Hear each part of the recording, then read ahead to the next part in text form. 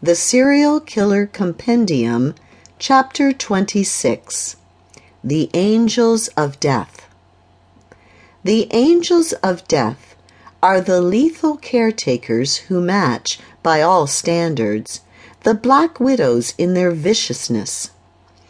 These are the women from whom the elderly seek support and to whom parents trust their children. Because these women usually act in places where death is a common occurrence, such as hospitals, they not only pass unobserved, but it is often very hard to determine the exact number of victims. One thing, however, is certain. The angel of death targets victims who are unable to shield or defend themselves, and who are, in her own eyes, already condemned to die. The angel of death, like the Black Widow, uses a weapon that is delicate and hard to detect. When the victim is an adult, she uses deadly injections of chemicals, such as potassium, which will cause a heart attack. When the victims are young children, she resorts to suffocation, usually with a pillow. She usually starts killing in her 20s, making bold decisions over who is to live and who is to die, and just might maintain this habit over a long period in her life. A classic angel of death exhibits two characteristics that usually make her apprehension a little easier.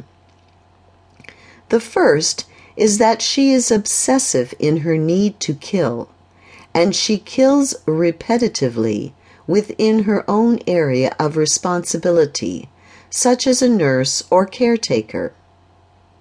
The second is that the angel of death often enjoys talking about her crimes in an attempt to gloss them over as acts of mercy, and often tries to depict herself as a heroine and caring benefactor. Angels of death are usually highly regarded by their co-workers, supervisors, and even their own victims' relatives.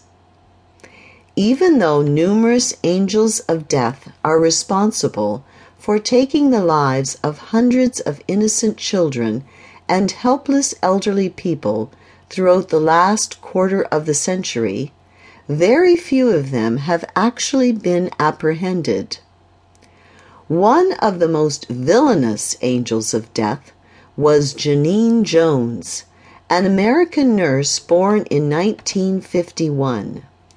She was actively criminal between the ages of 27 to 31 and was responsible for the death of at least 11 children, all of them injected with lethal chemicals. It was suspected that she might have been involved in the deaths of as many as 46 children.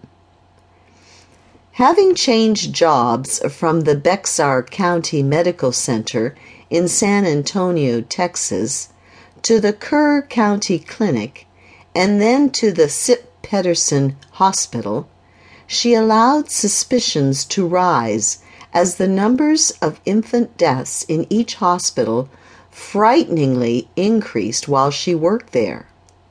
Unfortunately, changing location also provided her with ample time to carry out the killings that satisfied her perverted need for power, control, and recognition. She was finally caught and brought before justice in 1984. She received a sentence of 99 years in prison. The exact number of her victims is still unknown to this day.